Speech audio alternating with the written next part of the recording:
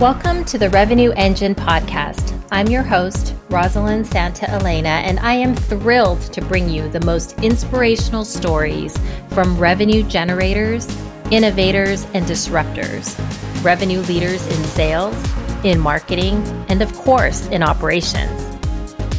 Together, we will unpack everything that optimizes and powers the revenue engine. Are you ready? Let's get to it. When I first met Steve Goldberg, the CRO of SalesLoft, we had an immediate connection. We were very much aligned in our thoughts around how the Chief Revenue Officer and the VP of Revenue Operations have a unique partnership and how critical that partnership is to the success of the revenue organization. Steve is one of my favorite people and definitely a leader I would love to partner with. During our discussion, Steve shares some great insights, especially around the importance of driving customer value, making data-driven decisions, and having scalable processes to optimize the revenue engine. He also shares how he keeps his team motivated, how mentors have influenced his professional journey, and even a few surprises at the end. So take a listen, and I'm sure you'll understand why he's one of my favorite people. So I am super excited to be here today with Steve Goldberg, the CRO at SalesLoft. Welcome, Steve, and thank you so much for joining me. Thank you. It's great to see you again. It's great. So when I was asked to start the Revenue Engine podcast, there were a handful of revenue leaders that immediately came to my mind. Given our interactions in the past, I thought you would be the perfect CRO for me as a revenue operations leader to chat with about driving and optimizing revenue, especially through the strategic business partnership between the CRO and the VP of RevOps. So having been a previous SalesLoft customer, I'm also very familiar with the company and the product. For those listeners who may not be as familiar with SalesLoft, SalesLoft is a highly rated sales engagement platform that recently raised $100 million, taking the company officially to unicorn status with a valuation of $1.1 billion, and that is billion with a B, dollars. So congratulations on that as well, Steve. Thank you. It's been an interesting year, but also a very, very exciting year as well. Definitely. And let's get into that a little bit too. But before we talk about it, let's talk a little bit about your journey, right? Yep. That led you to becoming SalesLoft's CRO last year. You've had an amazing career in sales. You were there at Salesforce in the very early days. I believe you spent almost 10 years of your career there, right? Before moving on to companies like Fuse, InsideSales.com, and then Yext, right? Before joining SalesLoft. So can you share a little bit about your journey and then some of maybe the key milestones that have led you to where you are today?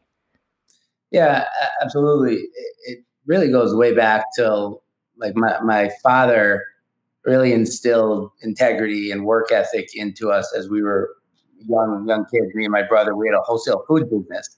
I'm kind of like with Rocky with the hanging meat, and I learned how to drive trucks and just pack meat and like really just work, and really instill that into us. And I remember one time when I was in college, I met someone that, there's certain points in your life, there's specific conversations that just are like those aha moments that you're like, that click. And I'll never forget this conversation I had with somebody, which was, I always knew how to work hard, and I was taught to work hard. And like I said, I was taught to have integrity. And if you say you're going to do something, you do it. And if you can't do it, you come back and tell somebody why. But I remember I was waiting for my parents, and I was sitting at a restaurant, and I turned over and I had a conversation with this person who was sitting at the bar, and he said, "Hey, it looks like you're about to graduate college." And I said, "Yeah." He goes, "If I can give you any advice," he said, "learn your trade first before you're ready to take that next step in your career, because a lot of people take that next step in their career when they're not necessarily ready for it, and just make sure you really learn your trade and that you do the job you want to get." And so I don't, still to this day, don't know who that person was who I talked to, but it stuck in my mind. And so when I got into the industry and I started off at Salesforce, my objective was to be a really strong professional and understand sales. Like at first I would thought you had to be really aggressive and that you had to just make as many phone calls, you had to have as many conversations, and then I realized that there was a process and there was an art and a science to selling, and that people were also involved. That people, we weren't machines, and you had to really get to know the person that you were working with and figure out what their motivation was. I was a psychology major in college, and so really understand like the motivation behind it. And I being an enterprise software salesperson with a fast growing company with a great territory is probably one of the best jobs you can have. And I was able to experience that when I was at Salesforce. And then there was a point in my career when I got married and I had kids, and I realized that, there was, it just, as you start to have kids, it kind of changes your perspective. And I ended up moving into management and realized that, now I get to help, like that person I met taught me how to learn my trade. I get to help and develop other people in their career and make an impact in their career. And I was just really motivated on, really teaching and coaching and learning. And I've had so many great mentors in my career. And some managers you've had, you almost learn sometimes more from managers you've had that you may not have thought were the best managers than managers you had that you thought were the greatest managers. And so, but they're all good at what they do in certain ways, but you just had the chance to learn a lot from a lot of different people. Mm-hmm. And so I really, and I continue to do that and continue to have those mentors. Yeah, you definitely have talked about a lot of mentors in your past. I've seen you speak in different panels and such, talking about sort of the mentors and bringing those folks together. I think at one of the Sales Loft events that I attended. So is there a particular mentor that you would like to highlight and kind of say this person, really influenced maybe some of the choices that you made, or maybe you were going a certain direction and that mentor said, no, Steve, stop. You need to go this other direction. Something pivotal? Yeah. There's really three. So you heard the podcast. So Susan St. Ledger is one of my, definitely a mentor of mine. And I was fortunate enough to do an interview with Susan and St. Ledger, who's now the CRO of Okta, and David Rudnitsky, who's now the CRO at Yext. And they both taught me two different things. Like what Susan taught me was, really have empathy and manage people to their strength and help them overcome for what some of their weaknesses may be. And there's a lot of managers that focus on people's weakness, but really focus on helping them with their strength. And so, in certain situations where I would come to Susan for advice, she always constantly reminded me of that. And Dave is a very big process person, where you don't. If you have one person doing great, but everyone else is doing okay, it means that your process is broken. So really focus on the process and help have a framework in place that is flexible, that people can make pieces of it their own. Mm-hmm. But if everybody works in the same process, in the same structure, leveraging the same nomenclature, so you're all speaking the same language. Because if you have a team of 10, it's okay. But when you start to have a team of 20, 30, 40, it can get completely out of hand. If you have 50, 60, 70 people doing things 50, 60, 70 different ways, you're just creating confusion with everybody and a lot of wasted time. That makes a lot of sense. So now I know where you get your process background from. Yeah. So let's talk about Sales Loft a little bit more, right? Sales Loft has experienced such incredible growth, right, over the last few years. It's really remarkable to see the company continuing to be recognized by G2, right, as the leader in the sales engagement category. And even if I think about the term, sales engagement, right, it really wasn't really even a common term until just a few years ago. So as the leader in the space, like what have you seen in terms of, in the market, in terms of trends, how has it evolved, and, where do you see it going? So there's a generational shift going on right now with how people work. And I personally feel like that shift is as big as the shift from client server to the cloud. That shift was all about helping people be more agile, being more flexible. And, it became about security, but it was a shift. This shift is about how do you help people be productive and efficient working from anywhere? Our Mhm. organization went from supporting a couple thousand networks to millions because we have to be able to work and make people productive working from help people be productive working from anywhere. And so with that shift, we're only in the beginning of that shift. If you think about where we are now versus where we were last March, where we were in the middle of the summer, and now buyers are using the same technology that sellers would use in the past, and people are adapting to new technology. So companies outside of our current ICP that we started with, they sell into high tech companies. Mhm. Those companies are starting to put sales engagement higher on the priority list because they're really looking for ways to digitalize their sales organization to really make that interaction between that salesperson and that first line manager productive, but also make them both productive in a remote environment. And then there's companies outside of our ICP, Mhm. like in financial services, in manufacturing, and logistics, in telco and media, that are also trying to solve a lot of these same problems, and they're all going through the digitalization of sales to make people productive. So sales acceleration is just starting to accelerate, and organizations are trying to say, I have a problem here, solve this here, and then our objective and our strategy is if we can help focus on the customer and the customer success with a specific use case and make that successful and prove that out, then you start to look at other areas that you can start to enhance. But really focusing and being very focused on um, driving productivity and customer success in this world, because it's not just about the technology. This Mhm. is not about here's SalesLoft and roll it out, it'll make it successful. It's leveraging the insights that you get out of the data and the usage to enhance that and help our customers not only go through sales engagement, but we're helping them go through the shift of going digital. Mhm. We have companies out there that are typically walking into a Walgreens or a Walmart or knocking on doors selling technology or selling product. Now they're all of a sudden having a shift to be working at home. So our job is to also help them make that transition, make that transformation. So it's more than just technology. Process is a big part of it.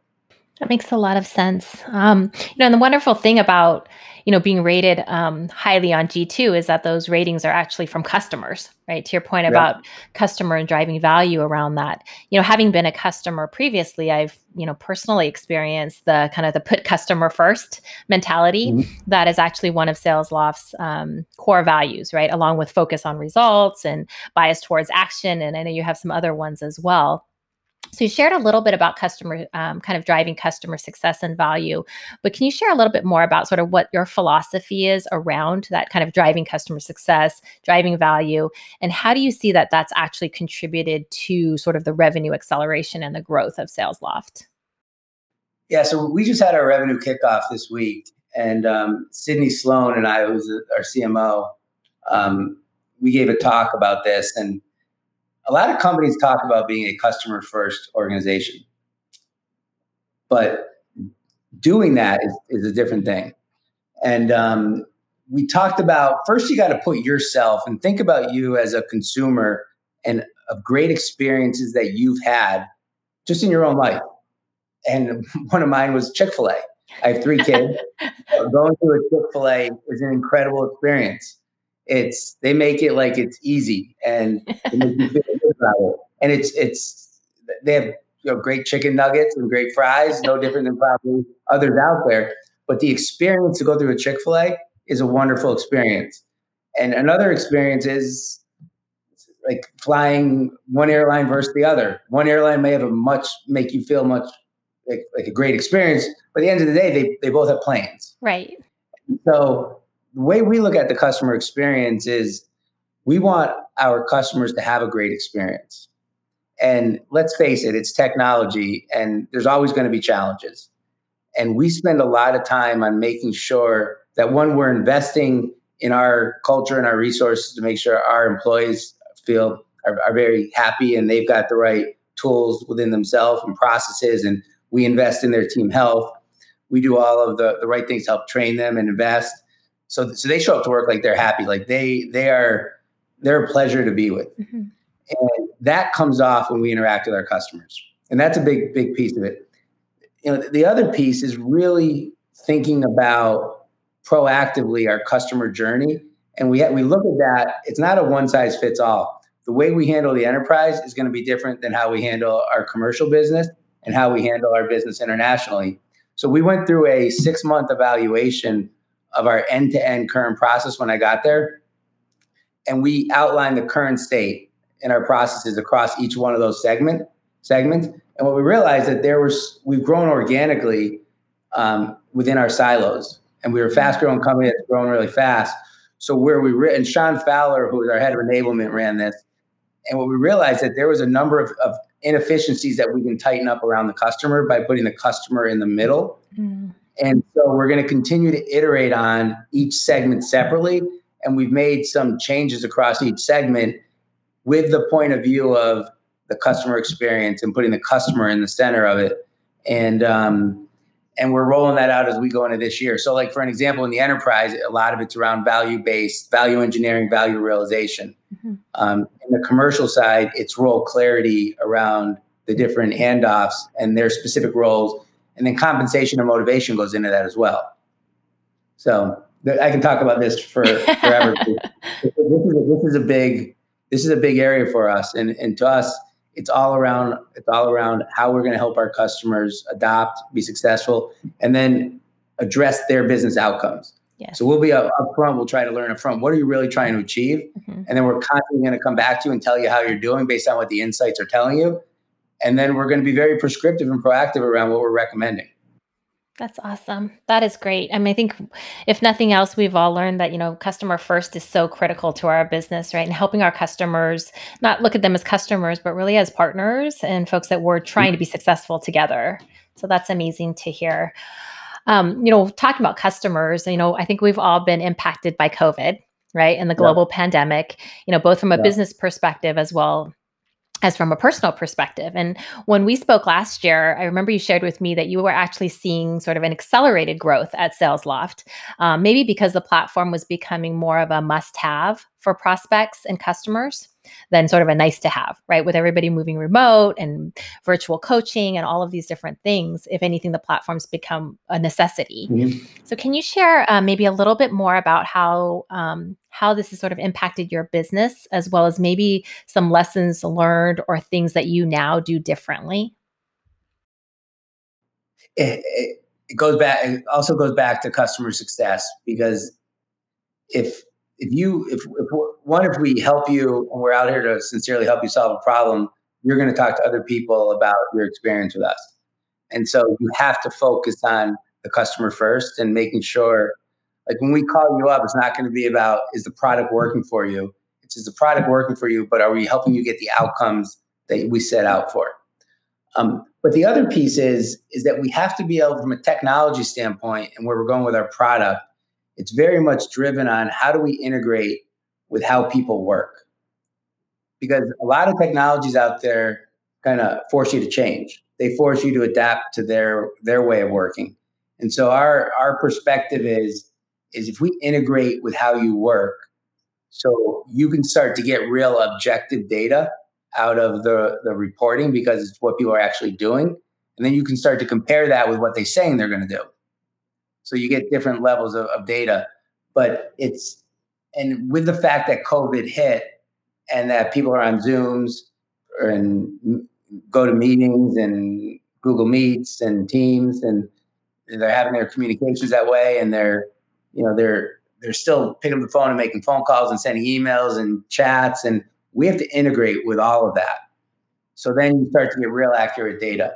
So there's a process and a technology component of it, and it is a bit different. Like as we go into financial services, or as we go into manufacturing, or as we go into telco media, they don't all work the same. So we have to be really smart about use case driven. And it goes back to what I was saying earlier: is we'll come in there and say, here's a use case, and we'll focus on that use case, and then from there, based on the data, we'll go into other use cases. And so it's more of a seed and grow methodology where we can help grow. And we're naturally being pulled into the middle of the funnel, where in the past, a lot of companies bought sales engagement for pipeline generation. Mm-hmm. Now it's for middle of the funnel to towards the further of the funnel. And also in renewals, the renewal process and the customer success process as well is getting a lot of activity there too. That's awesome. That's great to hear. I love hearing about customer. I love hearing about data and process. I'm a data driven, process oriented person. So love Yeah. that. So let's pivot with that, kind of pivot a bit to an area of passion for me. Right. Okay. Selfishly, I think that, the revenue operations function, right, especially the RevOps leader, is a powerful sort of secret weapon, right, for the revenue team and the CRO. We've talked at lengths about how critical the partnership is, right, between your role and my role, right? How the RevOps leader is really the eyes and ears, right? The chief of staff, the right hand person, the person that sort of helps see the blind spots, right? Helping to identify blind spots and see around corners. And so hopefully you still feel the same way. And Yeah. assuming you do, for other CROs or revenue leaders who are not leveraging this secret weapon, what would you tell them? I guess, how do you best leverage your ops leader to really help enable and optimize your business? I think the biggest mistake a CRO could make is if they don't hire a revenue operations leader who can do exactly what you just said. Because the CRO role has changed, and it's like, think about how did Blockbuster miss the opportunity that Netflix just completely took over the market, and and the CRO. I don't know. I may get in a lot of trouble for saying this, but I feel like the CRO pre-COVID or from 5 to 10 years ago, it's a very different role as it is today. And if you don't leverage data to help make decisions, and you're making a big mistake. And the CRO is no longer, in my view, someone who's going to stand up on stage and get people really excited and go out to dinner and shake hands and close deals. And you want to do some of that for sure, don't get me wrong, but I view that the CRO is more of an architect and a designer and a strategist and an enabler. And my job is to help untie knots so the organization can be productive. Now you have to identify what are the big knots you want to untie, Right. because you can't untie every knot, because you have to identify like what are the big rocks that you need to solve that are really going to move the needle, and what are the big priorities that you need to focus on in order to move the needle. Because otherwise, if you don't do that, you'll end up running in place. And so the partnership between the revenue leader and the revenue operations leader is so critical to identify what are the big rocks, what is the data telling us. Should we go into this vertical? What is the data telling us? Should we go into this country? Should we go into this market? If we do, what country? If we do, how do we approach it? What's our template? How do we look at each segment? If we're looking at the business around our forecast, what are the leading indicators that are telling us if we're at risk or not? And if we're at risk in certain areas, how do we overinvest to make that change really quick? And you can't do it by putting your finger up there and taking a guess based on your gut. You just can't. You might get it right once. And so that partnership is not just with the CRO and the head of RevOps. That partnership is with RevOps integrating into the business. And it's integrating into every business segment. So every business segment would have a revenue operations leader, a partner there. And we're all on the same page in terms of how we're measuring the business. But you have the flexibility with your revenue operations leader to look at data the way you want to look at the data. And it goes back to what I was saying about Dave Vernitsky, is that if you have a consistent framework that everybody can work in, but the flexibility to work it the way you want to work it, and how Susan taught me was manage people to their strength, but give them the power and the enablement to make their own decisions. Right. And so that's how I think about it. But it's that partnership is so critical, especially as the CRO is not. It seems like the CRO to me has changed, where the CRO ran sales in the past, but now companies are measuring the way you grow is you measure the business by net ARR. So the difference of bookings and churn. And you have to continue to spread that, because that's how you grow. Right. And you have to focus on that. So it's now revenue operations, not just sales operations or service operations. It's revenue operations. And it's completely changing the market. But I also think that this is a new concept to a lot of people too. But that model is going to just continue to expand, because a lot of companies are grasping that partnership between data and art is it's key. I wouldn't be able to do my job without it.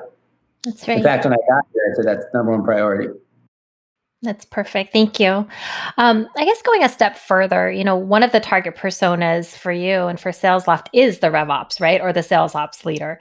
Your team Yep. probably talks to operations leaders quite a bit during deal cycles. Yep. So have you seen, I guess, what changes, if any, do you see from a prospect perspective or even a buying decision perspective when it comes to the function or role? Like, are you seeing an evolution at all around the operations, kind of the persona and their, I guess, more of their from a buying decision or I guess maybe authority perspective? Yeah, I mean, definitely from an authority perspective, because like the RevOps leader helps set priorities for the revenue organization that align to the company. Like where are you going as a company, and then what are the revenue priorities that are going to align to that? And um, that that in my view, the revenue operations leader should have decisions to be able to make those decisions. Like, and a lot of times when I first got here, when everyone was coming to me to make decisions, and I didn't have enough data to be able to make decisions. And so the revenue operations leader is in a position that they have authority to make those decisions. And so I think it's important to understand a lot of people try to sell to the revenue operations leader the same way they would try to sell to a sales leader. Mm. And you have to understand what the revenue operations leader truly cares about. And they don't just care about, in my perspective, what you're going to help them solve, but more about how you're going to help them solve it. How are you going to make them successful? And how are you going to fit into their technical architecture to improve and to drive efficiency? And so what resources do they also need to be successful? Not just what, but how, and then how is it going to fit into your environment? So you have to think about how to sell to a revenue operations leader very differently than how you would think about selling to a CIO, selling to a first line manager, a second line manager, a CRO. Yep. But you have to figure that out. A lot of people make a mistake when they feel like they should just sell the same way to different people. Right. That's right. So great. Thank you for that. So I guess let's pivot a little bit more around the SalesLoft's culture, right? So aside from the great product, the customer focus that we've already talked about, SalesLoft has been recognized for having a great culture, right? Highly rated by the employees themselves. So everyone knows happy and engaged employees are going to be more productive. So, from a revenue organizational perspective, kind of looking at your organization, how do you keep your team engaged and motivated, right? Especially in this crazy environment of everybody working from home, there's family, there's kids, there's dogs, right? We were just talking about sort of the dogs earlier before we started the session, but with everybody home, like how do you keep your team engaged and motivated? This is probably the hardest part of my job. It's hard. And when you have to acknowledge that. Yeah. And what worked for you 6 months ago, 10 months, a year ago, doesn't mean that's going to work today. Because even now, if you think about what COVID's done, is like the first few months, people were just adapting to it. And you had virtual happy hours and you had all those things. And people got tired of those virtual happy hours. And then you have all hands and so you have to really think about how to invest in team health. And one of the things that we've done at SalesLoft, and I've never seen this before, but we have rest days. Mm-hmm. We have focus days. So every other Friday is a rest day. Actually, now it's one Fridays a month is a rest day, and then one Friday is a focus day. A rest day is rest. A focus day is no internal meeting. And people, you have to do it. Like I've got to do it. I can't be sending emails. I can't be, like everybody has to really do it. And so that's one thing. It's just giving people that time off. And I felt that would impact our productivity. In fact, it improved our productivity. Right. The other thing is finding ways to invest in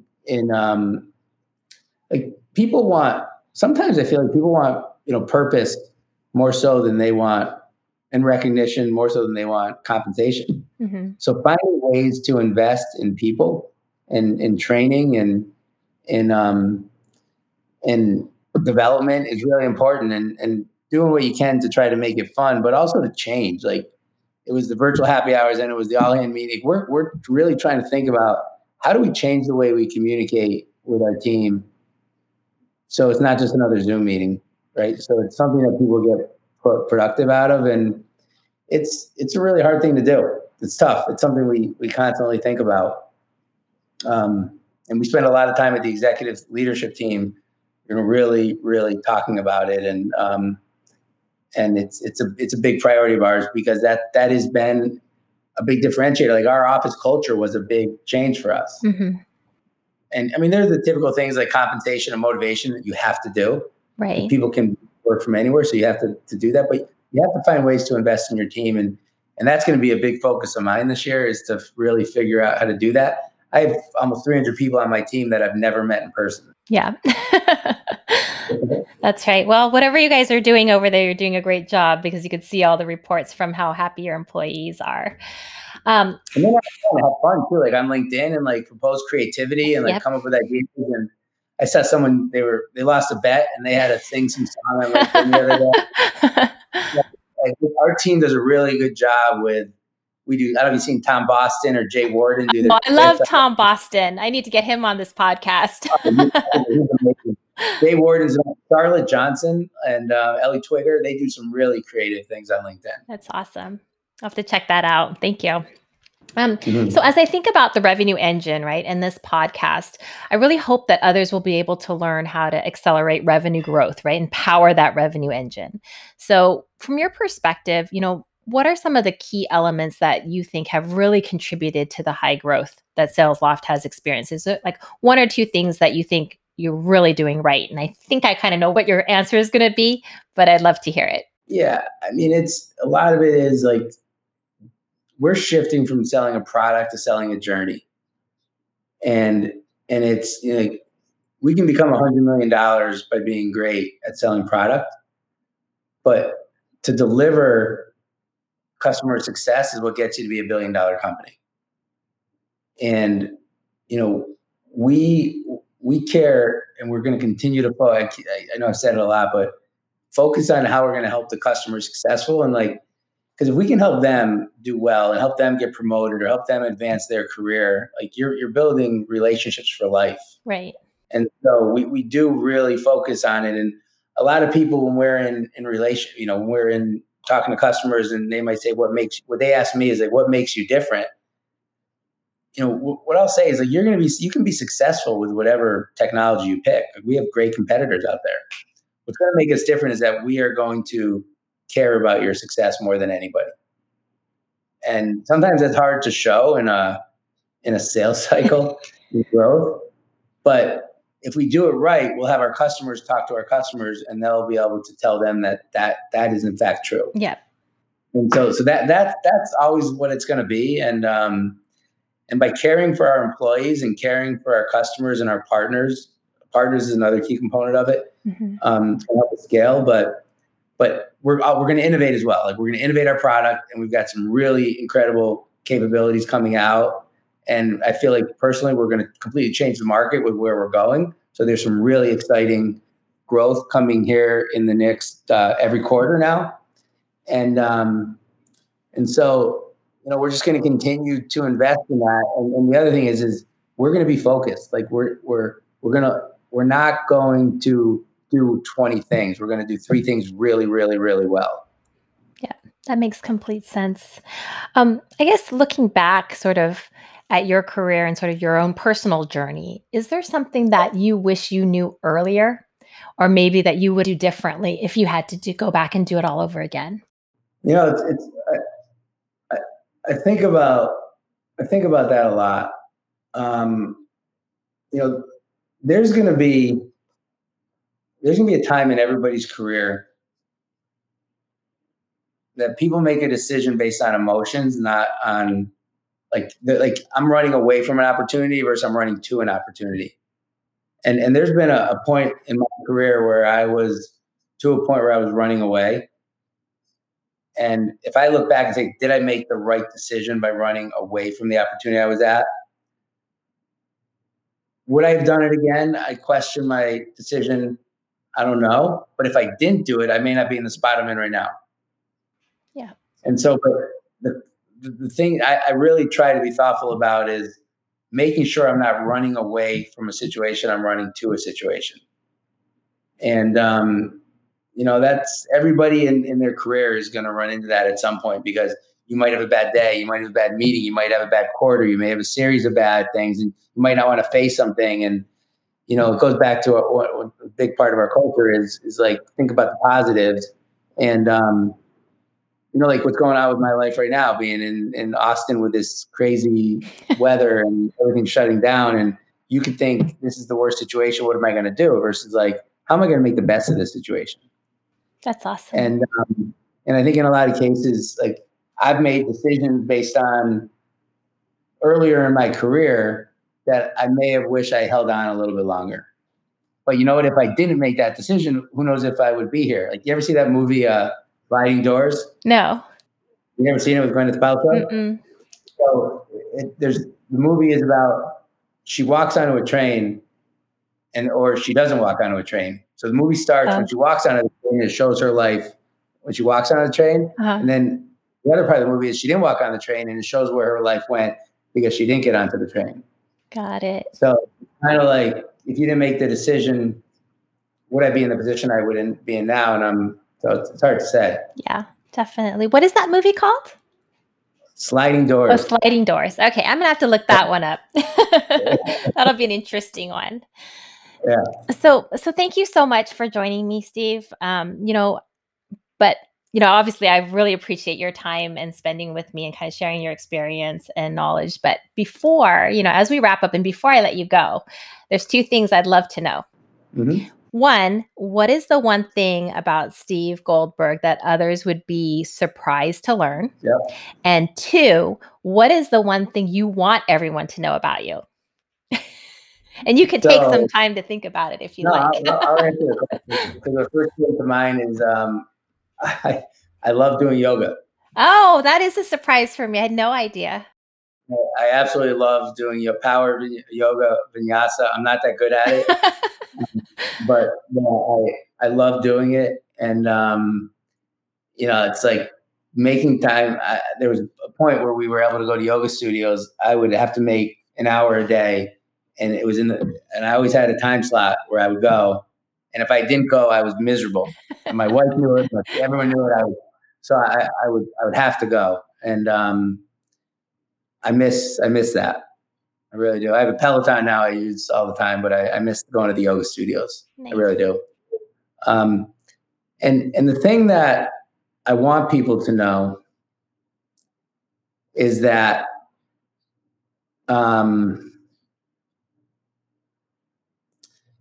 say this at all hands, and I try to say it quite a bit, is that everyone's got to take advantage of the time they have right now, because with whatever company you're at or wherever you're at in your career, get to know people that aren't in your silos. Like, take advantage of people now, because people move around jobs and their careers, and somebody will be 10 years down the road or 20 years down the road, and they'll wish they had a couple conversations that they didn't have. And a lot of people are building relationships they have now that are going to last a lifetime. And what I want people to know is, like, reach out to me. And because I want to get to know more people, and I want to be able to, like, impact people's careers and impact people's life, like the mentors that I've had in my life. And I was a pain. I wouldn't stop calling Dave. I wouldn't stop calling Jim Steele. I wouldn't stop calling Susan St. Ledger. I still call them all the time. Yeah. Patrick Blair's another one. Like, and just do it, because if you didn't, you wish you had, because there's a lot of people you can learn from. And so what I want people to know is, whoever's like listening to this, that's not even in my network right now, like you and I, I'm this, how we met, yep. And these are the relationships that really matter. And those relationships matter to people. So that's what I'd want people to know is do that. And if I can be of a mentor to anybody else, I would love to do that. I'm sure you're going to get hundreds of requests now after this airs.